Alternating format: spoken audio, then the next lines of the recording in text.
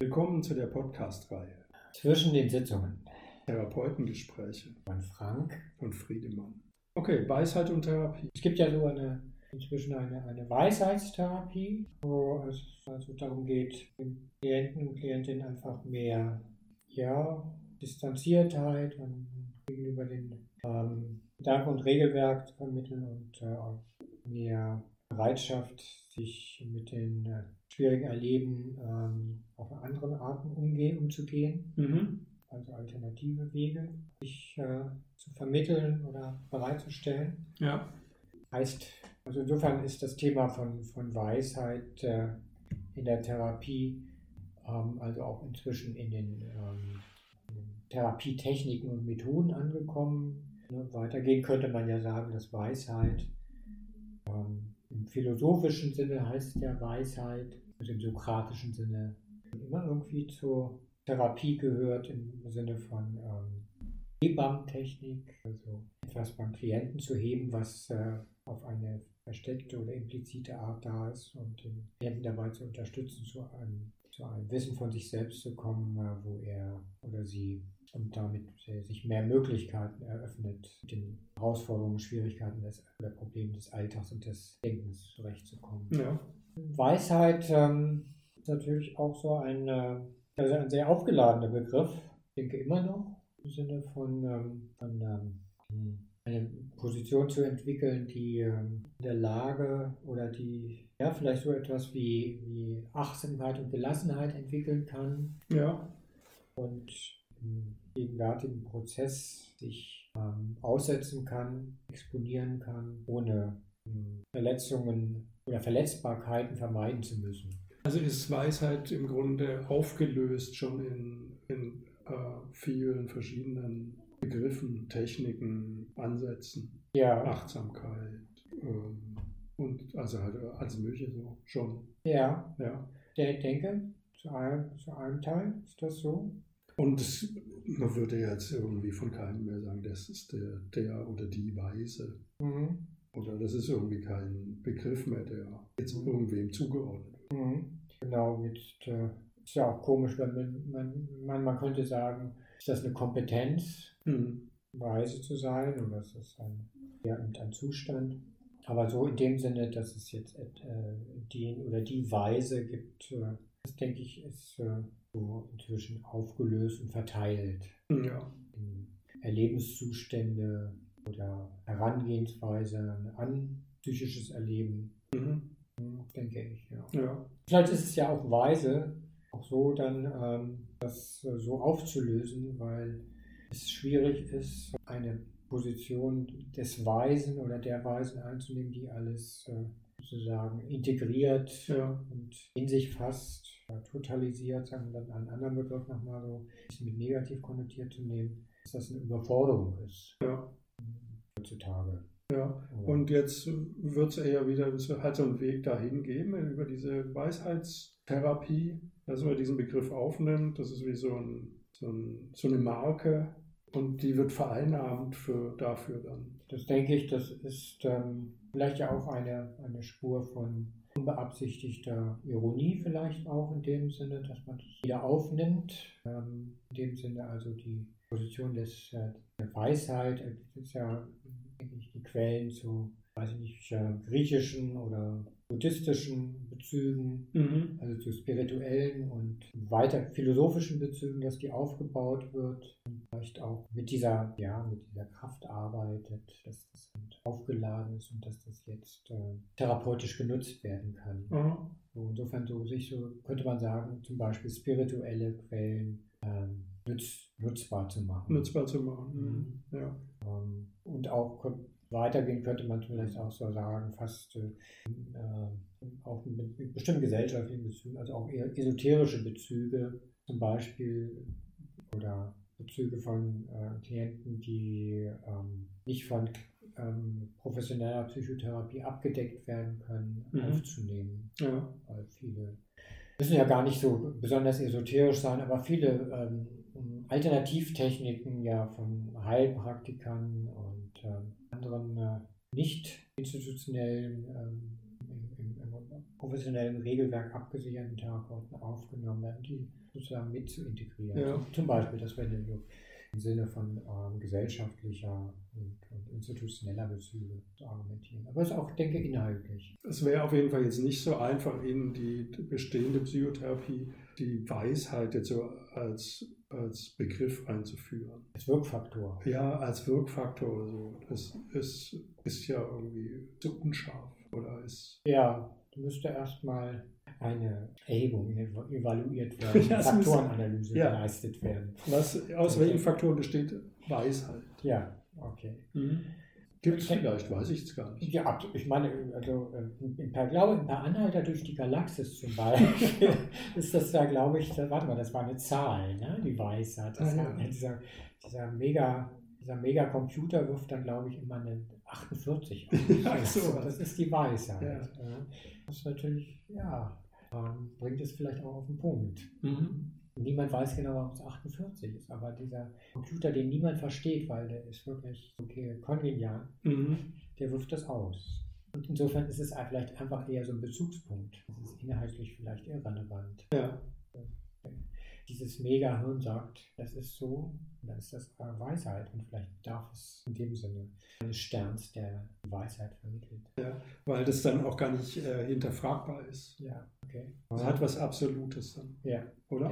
Ich denke ja. Und insofern könnte man sagen, es ist eher so könnte man fast sagen, man gibt der Sehnsucht nach einem Absoluten eine Heimat. Ja.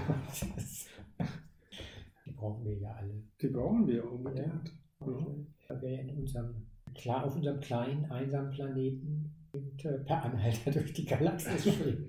Da brauchen wir eine Heimat und das Gefühl einer Heimat. Ja, vielleicht. Das stellt natürlich auch solche Fragen, ne? Die da sich sofort anschließen. Bieten psychotherapeutische Modelle oder bietet Psychotherapie eben eine Heimat? Das ist zeitweise für Klienten und Therapeuten. Und dann entsteht sowas wie Weisheit oder so ein Gefühl davon. Ein Gefühl von Weisheit, ja, vielleicht. Ja. Natürlich diese Heimat, ist auch schon wichtig, wenn diese Heimat also nicht zu eng gefasst wird, weil dann ist sie ja nicht mehr weise, sondern dann kann man die ja vielleicht um die Ecke kaufen und dann ist ja nichts sozusagen Weises mehr dran. Ja. So, weil kann das ja jeder nicht zugänglich machen. Das muss ja schon was Besonderes haben. Ja. Also weiß ich nicht, ob das was mit Geheimnis zu tun hat, jedenfalls, aber dann muss es sozusagen einen Überhang haben, einen Mehrwert haben. Der eben auch nicht verstehbar ist. Ja, ich denke, zumindest im ersten Ansatz nicht. Ja.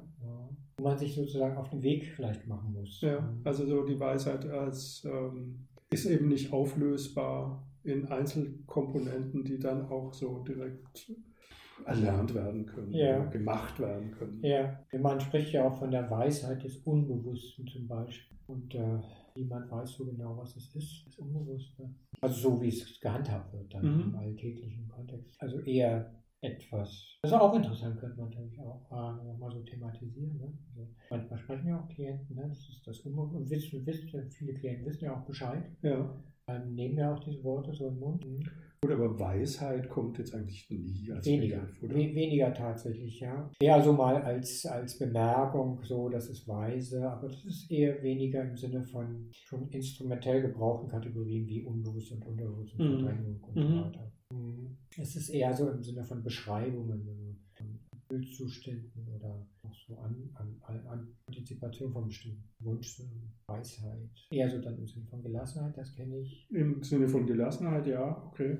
Also Weisheit, weil ich wüsste jetzt gar nicht, das kommt irgendwie, begegnet einem kaum mal. Ja. Also jetzt auch nicht, sonst auch nicht. Also in den Therapien eher nicht. Und ist dann, entweder ist es dann zu antiquiert oder es ist vielleicht immer noch tatsächlich zu esoterisch oder es ist,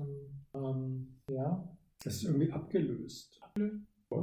Das ist irgendwie von vielen verschiedenen Punkten. Okay. Also es hat sich so aufgefächert, aufdifferenziert und in der ganzen... Klar, also achtsam ist ja so immer noch, ist ja auch fast out, immer noch Mainstream.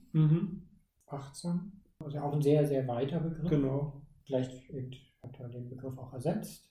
Also jedenfalls ein Teil. Auf jeden Fall ein Teil davon, würde ich sagen, ist letztlich Ja. Achtsamkeit. Ne? Und da bin ich sehr achtsam und Mhm. so weiter. Das finde ich auch interessant, ne? Weniger der Begriff aufmerksam zum Beispiel. Mhm.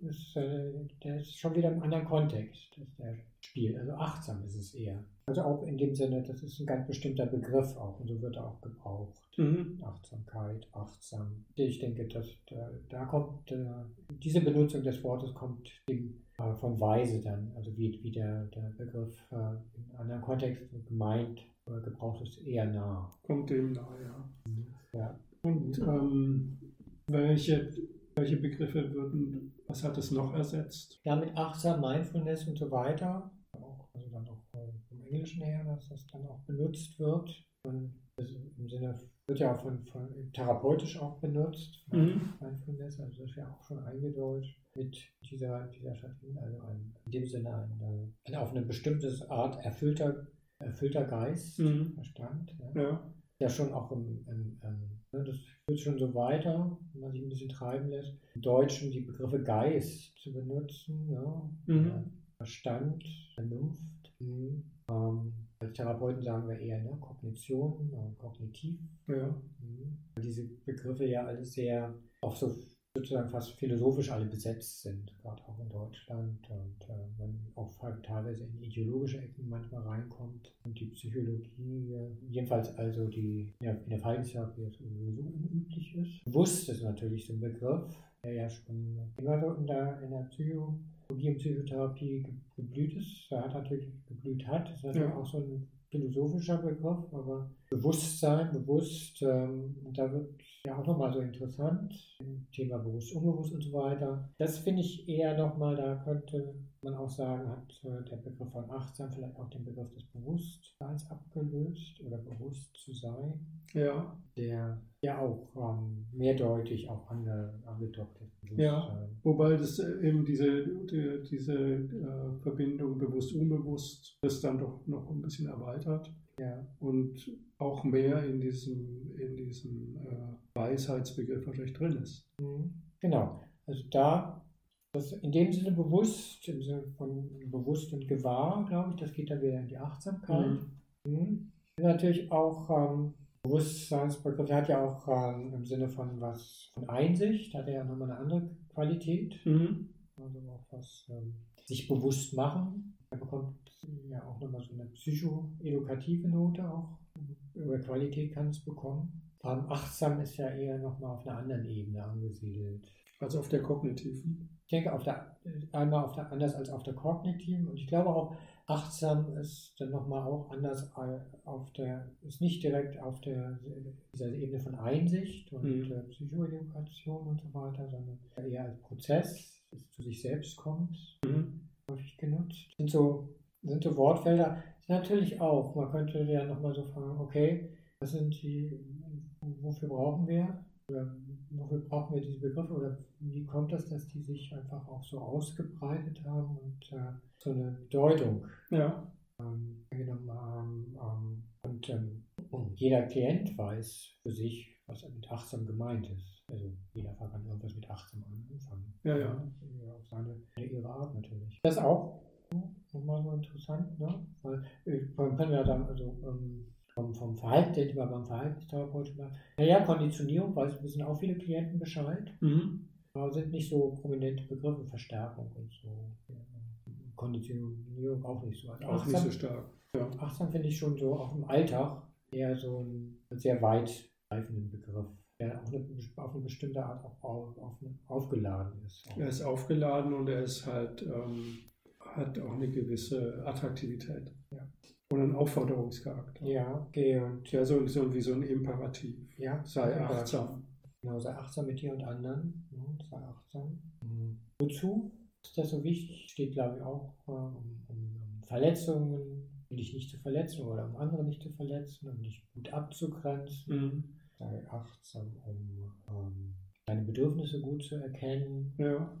Sei achtsam, in ein imaginäres Gleichgewicht, um in Stase zu kommen. Genau, also irgendwie Prozesse der Selbstregulation sind da hauptsächlich gemeint. Ja. Ja, also irgendwie sich selber gut zu regulieren, sich zu regulieren überhaupt. Ja. Das ist ganz viel. Das ist auch, wo du das sagst, ist zumindest zum Teil auch die Idee von einem Ausbalancieren. Ja.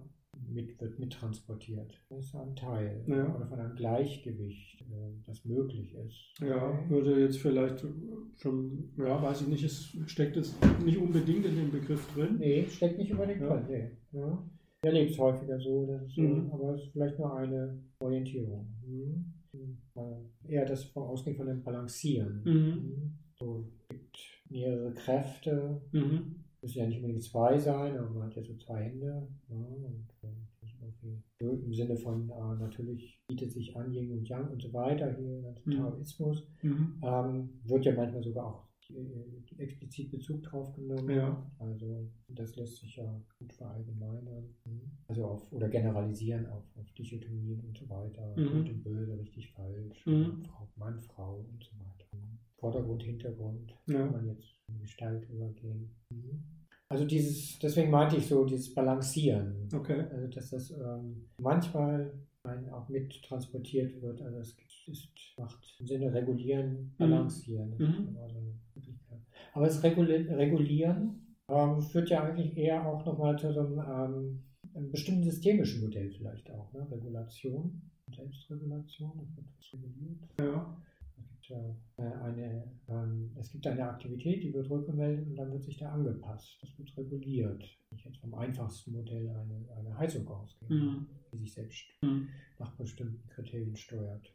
Also vom einfachen Modell. Genau. Und da wäre das Achtsame eben der Sensor, der. Genau. Der sagt nach bestimmten Vorgängen, das ist achtsam. Und je nachdem, was für ein Modell ich da fahre, wird das natürlich immer komplexer. Ja.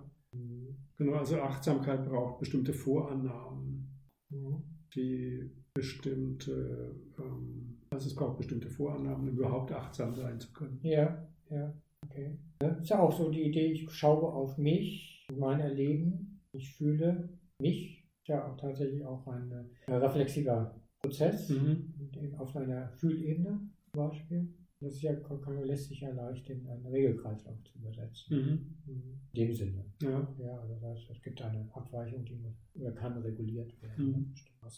Und es geht jetzt nicht darum, das auszuschließen oder so oder kaputt zu machen. Es muss halt reguliert werden. Okay, jetzt zum Beispiel ein Modell, was dahinter oder mittransportiert. So könnte man sagen einfach, ja, das ist, um darauf nochmal zurückzukommen, ist halt mit Weisheit nicht so leicht möglich. Also der Handwerker oder der Klempner an der Heizung, der ist halt nicht weise, sondern der ist halt achtsam, wenn er mit der Heizung wird die reguliert. Das wäre jetzt auch kein Anforderungsprofil an einen Handwerker, dass der weise ist, oder? Also ich meine, das schadet nicht, weise zu sein als Handwerker, aber es ist nicht unbedingt notwendig. Ja, das stimmt. Also vielleicht, oder? Ja. Ist es denn ein allgemein, also hätte man so als normales Lebensziel, ich möchte weise werden? Ja, interessant, okay. Ja. Ist das so eine normale Anforderung an den Menschen, dass er weise wird? Auch noch. Ja gut, man kann so zur Erkenntnis irgendwie gelangen oder man soll, was weiß ich, aber weise werden. Okay, also. Ja. Ist das so gut? Ist das jetzt wirklich ein Ziel? Soll man weise werden? Ja, das schadet auf keinen Fall. Das ist nicht schädlich. Meinst du? Oder? Ja, also im Sinne von, da kommen ja noch mal ganz andere Orientierungen zu, im Sinne von weltzugewandter Weisheit oder weltabgewandter Weisheit. Ich meine, wenn ich mir überlege, es gab einen Donald Trump, ist es da gut, weise zu sein, das zur Kenntnis zu nehmen, zum Beispiel. Oder sagt man einfach, naja, das gab's, ich muss jetzt aber nur die Heizung reparieren. Besser so. Ja, besser so. Also, man könnte natürlich auch sagen, im Prozess der unerschöpflichen Weisheit unseres Universums hat auch das seinen Sinn, dass es Donald Trump gab. Ja. Das gibt uns Gelassenheit und Weitsicht. Gelassenheit und Nachhaltigkeit. Die unerschöpfliche Weisheit des Universums. Ja, 42. Okay, das ist natürlich, also in dem Fall eine ironische Haltung, auch ja, im Sinne könnte man sagen, das ist ja auch, Ironie ist ja Teil von, könnte man so sagen, von Weisheit oder Humor, Ja. weil es uns erlaubt, eine Distanz aufzubauen. Aha. Und das offensichtlich bei den Kapriolen des weltlichen Lebens günstig ist. Schon günstig ist, wenn man so eine Distanz entwickeln kann.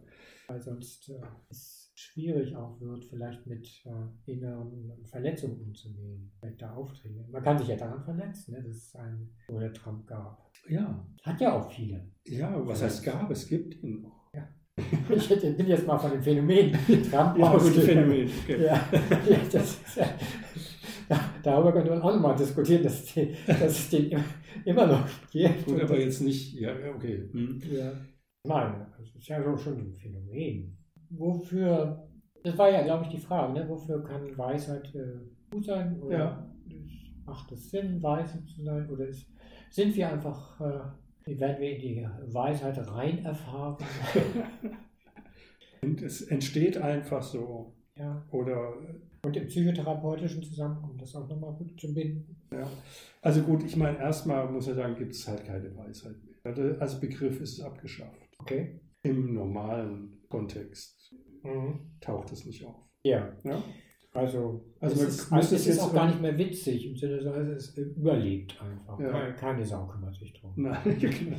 Also man müsste es jetzt erstmal wieder vorholen. Ja. Und sagen, okay, also das ist Weisheit. Das ist Weisheit. Ja, deswegen, das war ja glaube ich, auch dieser Versuch, mit nochmal auf den Anfang zurückkommt, also mit dieser Weisheitstherapie sozusagen darauf nochmal mitzukommen. Genau. Aber es hat sich auch nicht, ist ja auch nicht irgendwie weiter verkauft worden. Es war ganz witzig. Ja. Dann nochmal so eine eher antiquierte Formel aufzunehmen, im Sinne, auch das kann man machen, aber hat sich ja nicht so durchgesetzt. Hat sich vielleicht jetzt nicht so durchgesetzt. Achtsamkeit hat sich voll und ganz durchgesetzt, ist auch schon wieder out. Fast. Es brauchen offensichtlich immer solche Begriffe, die ja was ganz Bestimmtes auch abdecken. Das ist ja auch wichtig. Ja. So von diesen Erlebensfeldern von zur Ruhe kommen, Gelassenheit, Distanz, zu schwierigen Erleben, Akzeptanz natürlich, ganz viel von schwierigen Erleben, dafür brauchst du Distanz, sowas in dieser Art. Das ist immer irgendwie in bestimmten Nuancierungen, Akzentuierungen, offensichtlich immer etwas, was im psychotherapeutischen Rahmen auch anspricht. Zumindest der Anteil. Und also wie sagt man, was Mode ist, eine Zeit lang. Das wäre jetzt Weisheit, das wäre Achtsamkeit, vielleicht was mit den Begriffen von Selbstregulation, das da im Hintergrund mitläuft auch. Also wenn ich jetzt mal bei Achtsamkeit und so weiter bleibe, balanciert und so weiter. Das unterbaut das nochmal an bestimmten Modellen oder Konzepten, die da wissenschaftlicher oder populistischer Art mitläuft. Ja. Offensichtlich auch ein Bedürfnis noch besteht. Okay, und jetzt, was wäre der nächste Schritt? Könnte man sagen, vielleicht Integration oder was? Ja, integrativ oder so. Aber das ist schon immer so ein bisschen, weiß nicht, siehst du schon einen neuen Begriff am Horizont aufflammen? Der die Achtsamkeit ablöst. Ja, okay. Der Begriff der 30er Jahre. Nachhaltig. Nicht ökologisch, sondern nachhaltig. Nachhaltig, okay. Das ist ja noch gar nicht in die Psychotherapie eingedrungen, der Begriff bisher. Ja. Meint ja auch was anderes als Kurz- und Langfristigkeit, sondern Nachhaltigkeit. Das ist doch was anderes, oder? Das ist was anderes, klar. Okay. Nachhaltigkeit. Evolutionstheoretisch fällt mir an, man sagt ja, Selektion, also Mutation, Variation, also Mutation, Selektion und Retention. Nachhaltigkeit. Oder wie wird etwas verhaltenstherapeutisch aufrechterhalten? Nachhaltigkeit. Ja. Deshalb bekommt aber das Begriff Nachhaltigkeit nochmal eine ganz andere Dimension. Ja, jetzt ist ja gerade Greta Thunberg aber gar nicht mehr angesagt. Ja, das kommt aber. Kommt wieder? Na ja, klar. Okay. Und heißt das im Sinne von ökologisch? Nachhaltig? Ja, im Sinne von ökologisch auf jeden Fall. Ja. Und die ganze Ökologie wird sich ja auch auf die Psychologie auswirken. Ich denke. Oder im Zusammenspiel sein. Macht sich schon immer, genau. Denke ich. Ja. Also auch der Begriff ist ja auch teilweise schon übernommen, aber nicht in diesem prominenten Zusammenhang. Also kenne aus der Kurztherapie schon den Zusammenhang, wo es aufgenommen wird. Begriffe ökologisch zu nutzen, das heißt, dass der Klient die für sich ressourcenorientiert nutzen kann. So wird es dann übersetzt. Ja, okay. Aber nicht so im Sinne, dass er tatsächlich so einen prominenten, wie zum Beispiel Achtsamkeit, so eine prominente Position erhält. Ja. Ja, also nachhaltig. Ja, gut. Ja. Dann müssen wir ja einfach nur eine Aktiengesellschaft, Nachhaltigkeit, gründen. Aktiengesellschaft, und dann wissen wir, wie also nachhaltig. Wie wir nachhaltig therapieren. Nachhaltigkeitspsychotherapie. Was würde die ausmachen? Also, wenn man da also natürlich eine neue Therapiekonzeption entwickelt, die also topmodern ist. Ja. Absolut modern. Topmodern. Ja, wie heißt das mal? On the Edge da? Genau. Genau. Das neueste Modell. Das Allerneueste. Das wirklich nachhaltig. Das Nachhaltigste. Was würde man sagen? Wie würde man das den Klienten vermitteln? Ich habe hier das neueste Modell. Ja, man würde erstmal ganz neue Zusammenhänge herstellen. Ja. Ja, also auch die Achtsamkeit hat ja komplett neue Zusammenhänge hergestellt. Okay. Von Dingen, die vorher unverbunden waren. Okay. Und wir würden durch die Nachhaltigkeit auch komplett neue Dinge zusammen verbinden, die vorher unverbunden sind. Okay. Das ist Vernetzung. Genau, wir vernetzen es. Ja, okay. Und was wir, also klar, vernetzen geht ja immer gut, weil vernetzt wird immer weiter. Ja. Das ist ja auch das Gute an Netzwerken. Ja. Ja, geht immer weiter. Es geht immer weiter, es vernetzt sich immer noch mehr. Ja. Man kann irgendwo anfangen, dann ist man gleich drin. Ja. Also es gibt in dem Sinne gar kein Rausgehen, weil man kann irgendwo anfangen und so fort. Das ist man in Netzwerken. Und es gibt also in dem Sinne wird immer schwieriger, eine Außenposition zu erstellen, die das Ganze im Griff hat. Ja. So wie der DSM Ja, oder ICD. Ja. Wird immer schwieriger, sozusagen eine Aufsichtposition. Die ist auch gar nicht mehr notwendig. Okay, die ist nicht mehr notwendig. Ja, du brauchst das Tatsache, du brauchst keine Außenposition mehr. Und warum brauchst du keine Konzepte in dem Sinne mehr? Du brauchst vielleicht noch Methoden und auch sinnvermittelnde, vielleicht Metaphern und Bilder. Ja. Aber du brauchst keine Konzepte mehr. Du brauchst keine Konzepte mehr und Metaphern und Bilder. Okay. Was ja selbst schon wieder Vernetzung sind. Metaphern sind eigentlich Vernetzung. Ja. Okay.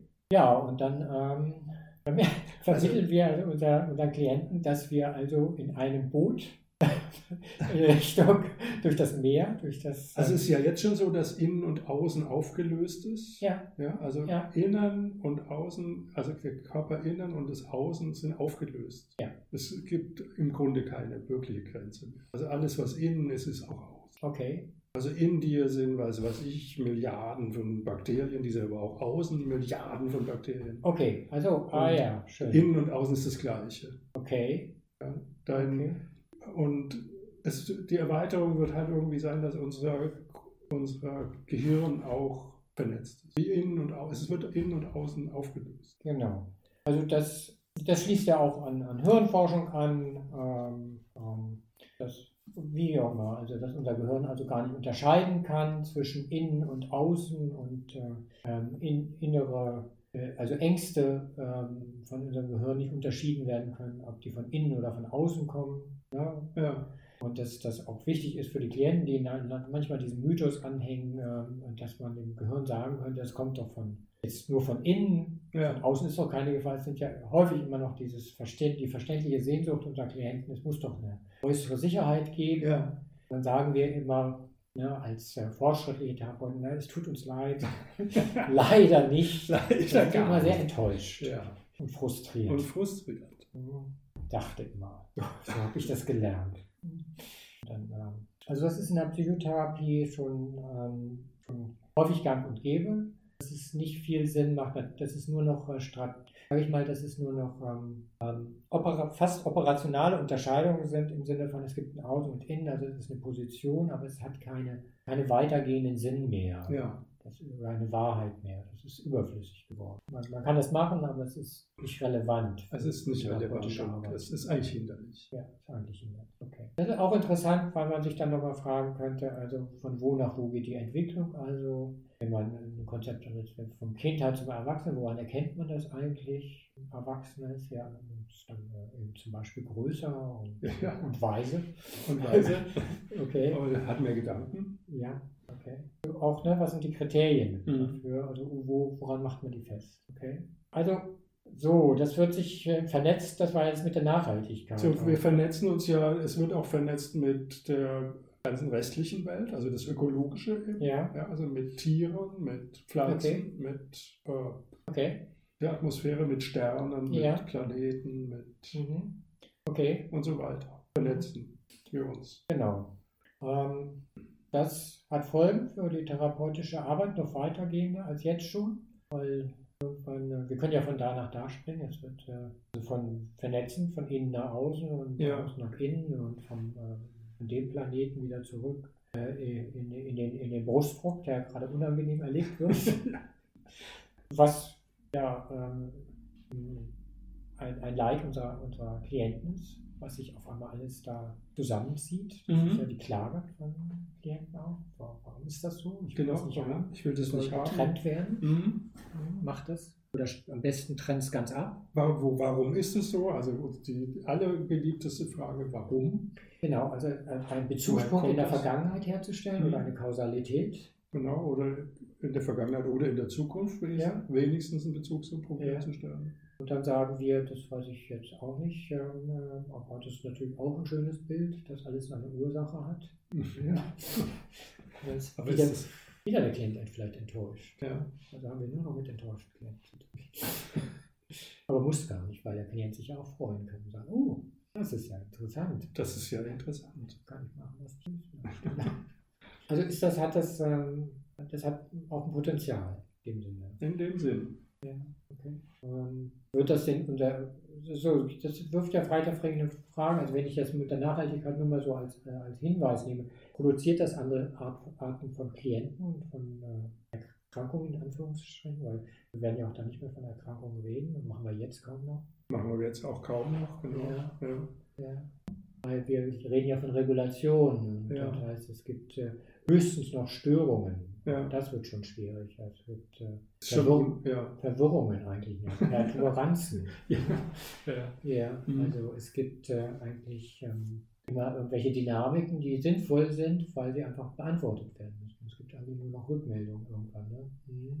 Wo wird das eine andere Art von Klienten? Wäre auch eine interessante Frage von Klienten produzieren. Es wird auf jeden Fall andere Klienten produzieren, die was wird dann, mit welchen Beschwerden wird dann der Klient kommen? Also er wird nicht mehr mit diesen Warum-Fragen kommen. Ja. Die werden alle aufgelöst sein. Okay. Das ist ja schon mal dann schwierig, ins Grübeln zu kommen, ne? Wenn man nicht mehr Warum fragt. Also es wird halt wahrscheinlich irgendwelche Nachhaltigkeitsprobleme geben. Ja, das ist interessant. Also werden bestimmte Symptomfelder, klassisch bestimmte ICD, Krankheitsstörungsbilder, werden die verschwinden, was ja in der Vergangenheit auch schon passiert ist. Ja, wir haben ja schon viele Krankheiten verloren. Genau, neu entstehen oder neu entstanden. Genau. Weil sie neu im ICD waren oder nicht mehr. Ja, genau. Also, weil zum Beispiel Homosexualität und jetzt die ganze PTBS-Veränderungen, die jetzt gerade stattfinden, genau, und dass es sich verändert. Und wie ich in den USA ist die häufig, habe ich jetzt hier bei Hoffmann gehört, die häufigste Diagnose nicht zuordnenbar. Ja. Und in Deutschland ist Anpassungsstörung. Genau.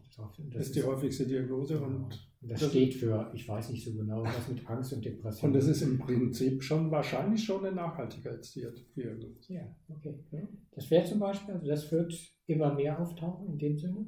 Es ist nicht zuordnenbar, aber es ist eine Störung. Das ist eine Störung. Also es findet was statt hier, was irgendwas mit Regulation oder Dysregulation zu tun hat.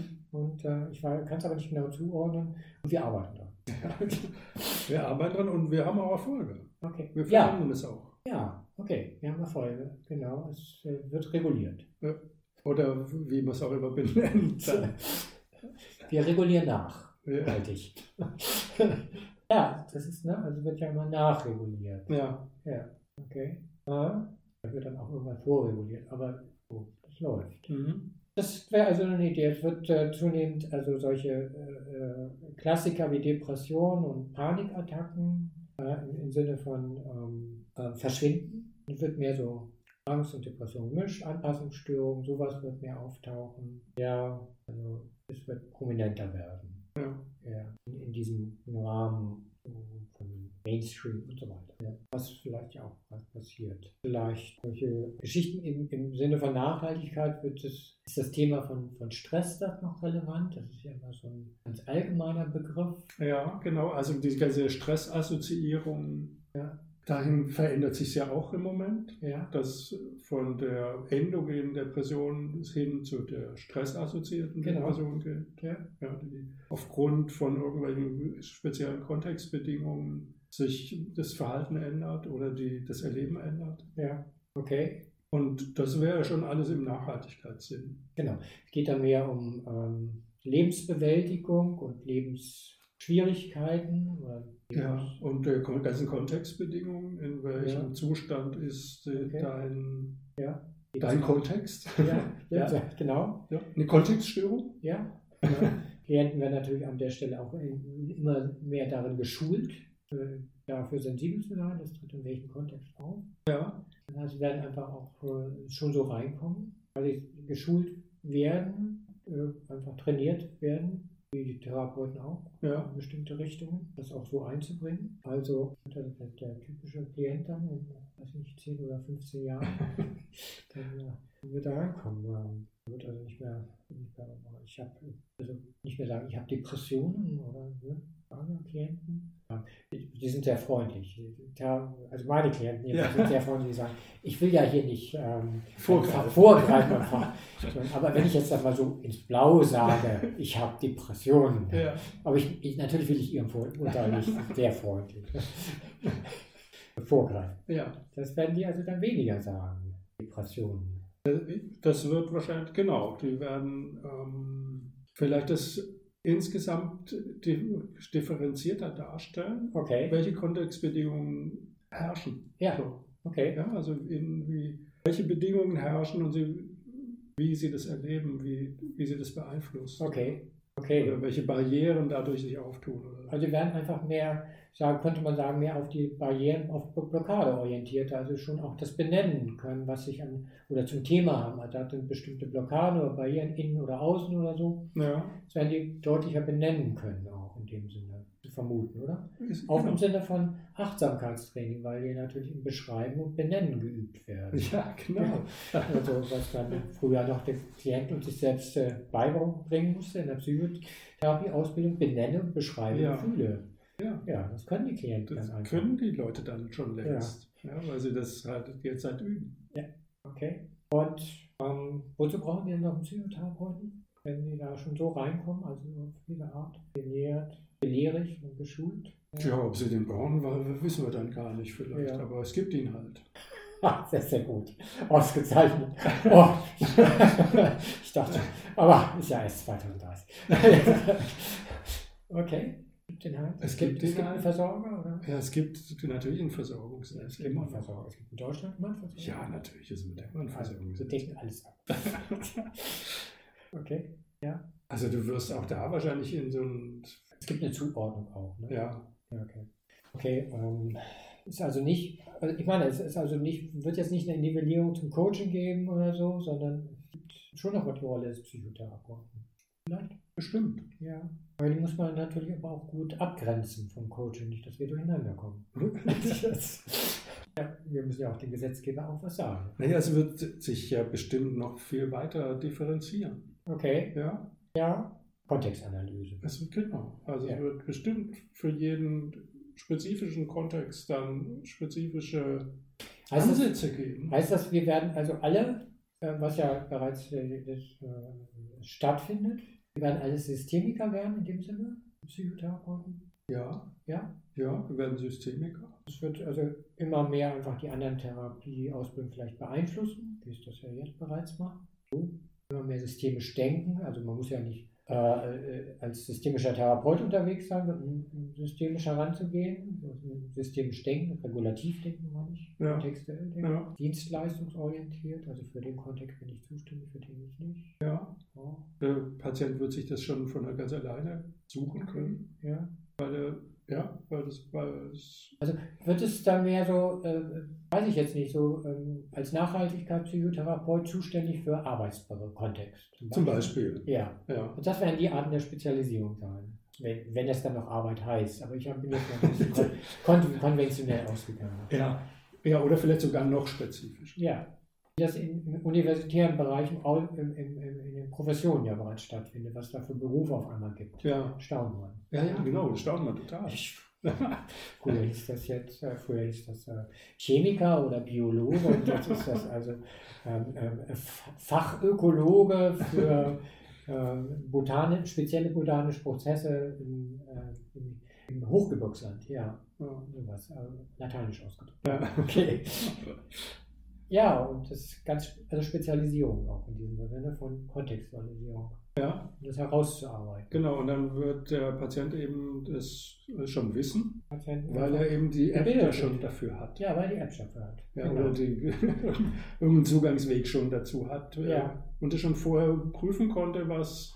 Genau. Und dann Um sagt, was geht's da jetzt? genau, und da sagt der Teamobmann oder was, den es dann vielleicht gibt, weil es gibt ja keine Vorgesetzten mehr, sozusagen der Teamkoordinator, du hast doch, ich glaube, du hast hier gerade ein Arbeits- oder Team-Anpassungsproblem. Ja, genau. Da kann ich dir folgende Therapeuten empfehlen. Ja, genau. Ja. Oder geh mal unten zu unserem Genau. Haustherapeuten. Ja, gehen wir zu unserem Haus Ja. Ja. Ist wahrscheinlich noch viel konkreter. Da. Ja, ja. Das wäre es, oder? Mhm. Ja, okay. Ja. Hört sich ja nicht schlecht an. Spezialisiert. Kontextualisiert. Es bleibt ja was über für die Therapeuten. Oh, ich bin ja doof. Ich dachte ja schon. Ja. Also auch im Zeichen von Nachhaltigkeit gibt es einen Platz. Und es gibt eine Klientel. Ja.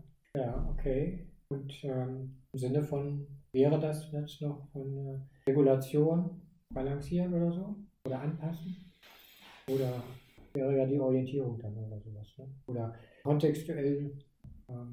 Ja, also regulieren, dann bräuchte es ja wieder im Grunde irgendeine Art Außenposition, Also? die von außen irgendwie diesen regulativen Bedarf feststellt. Und das wird es ja in dem Nachhaltigkeitssystem nicht geben können. Okay.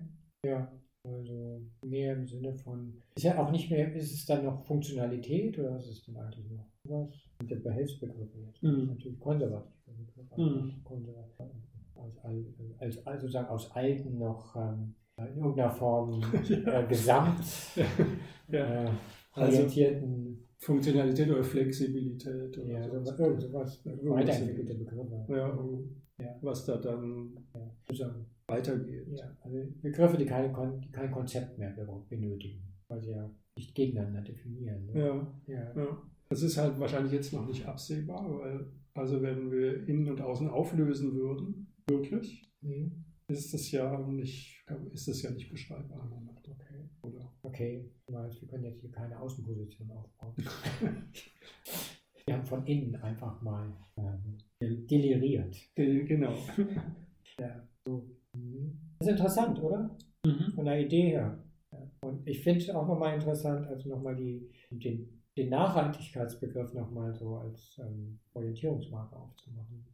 Weil der ist ja letztlich nicht so neu, also vor dem Hintergrund von Ökologie und Umweltorientierung, sage ich mal. Aber natürlich im weitergehenden Sinne von Innen und Außen, sowohl Innen und Außen, also Außen wie Innen erfassen und reguliert oder orientiert, wie auch immer. Und beides also auch erfassend, finde ich das schon nochmal interessant, weil das ja auch nochmal auch könnte man sagen, einen neuen Horizont eröffnet. Für beides gilt, weil dann ja auch der klassisch ökologische Begriff für die Umwelt nochmal sich verändern, ein bisschen verändern muss, weil er auch für innere Prozesse gilt. Ja. Also wenn du den Transfer so flüssig leisten willst, dass es tatsächlich ein homogenes Feld ist. So. Ja, soweit auch. Soweit. Ja. Okay. So, jetzt geht's wieder zurück in die Sitzung. Na dann, bis zum nächsten Mal.